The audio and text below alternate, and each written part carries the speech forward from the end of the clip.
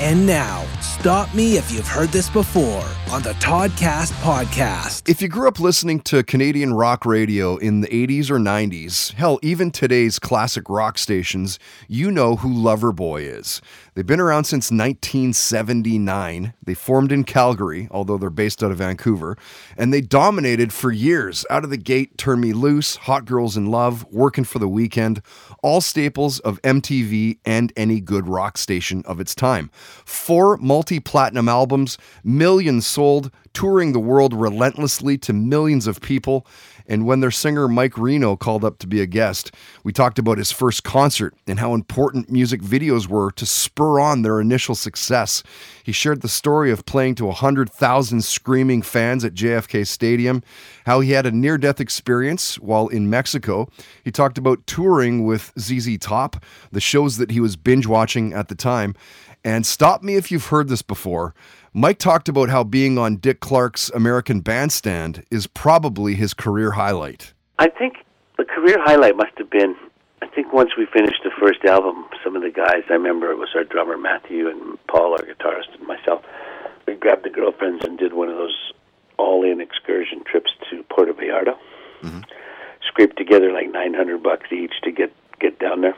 This is in the early days when we didn't have 2 nickels to rub together, so It was a big accomplishment for us. And we got down there. I think Matty went over to Yulapa on a boat with his girl, and Paul and I stayed in a hotel on the beach with our girls, and it was just pretty cool until about 3 days later when somebody came down to the beach and got me. This is, now believe it or not, this is the time before cell phones. I know. There was a time before cell phones. Mm-hmm. And they didn't really even have phones in the rooms unless you went through the operator. And it was kind of one of those kind of eras. Down in Mexico, things were always a bit slower.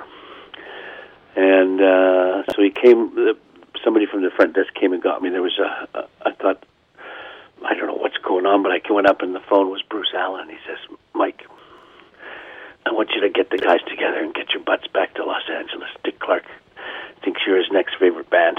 He loves you guys. He wants you on the show. And my life kind of changed right then.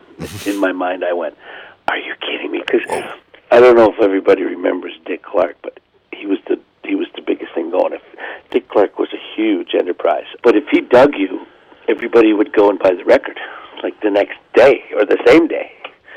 And if you made it on the show, you were a huge success. And in my mind, I had said to myself, this is huge.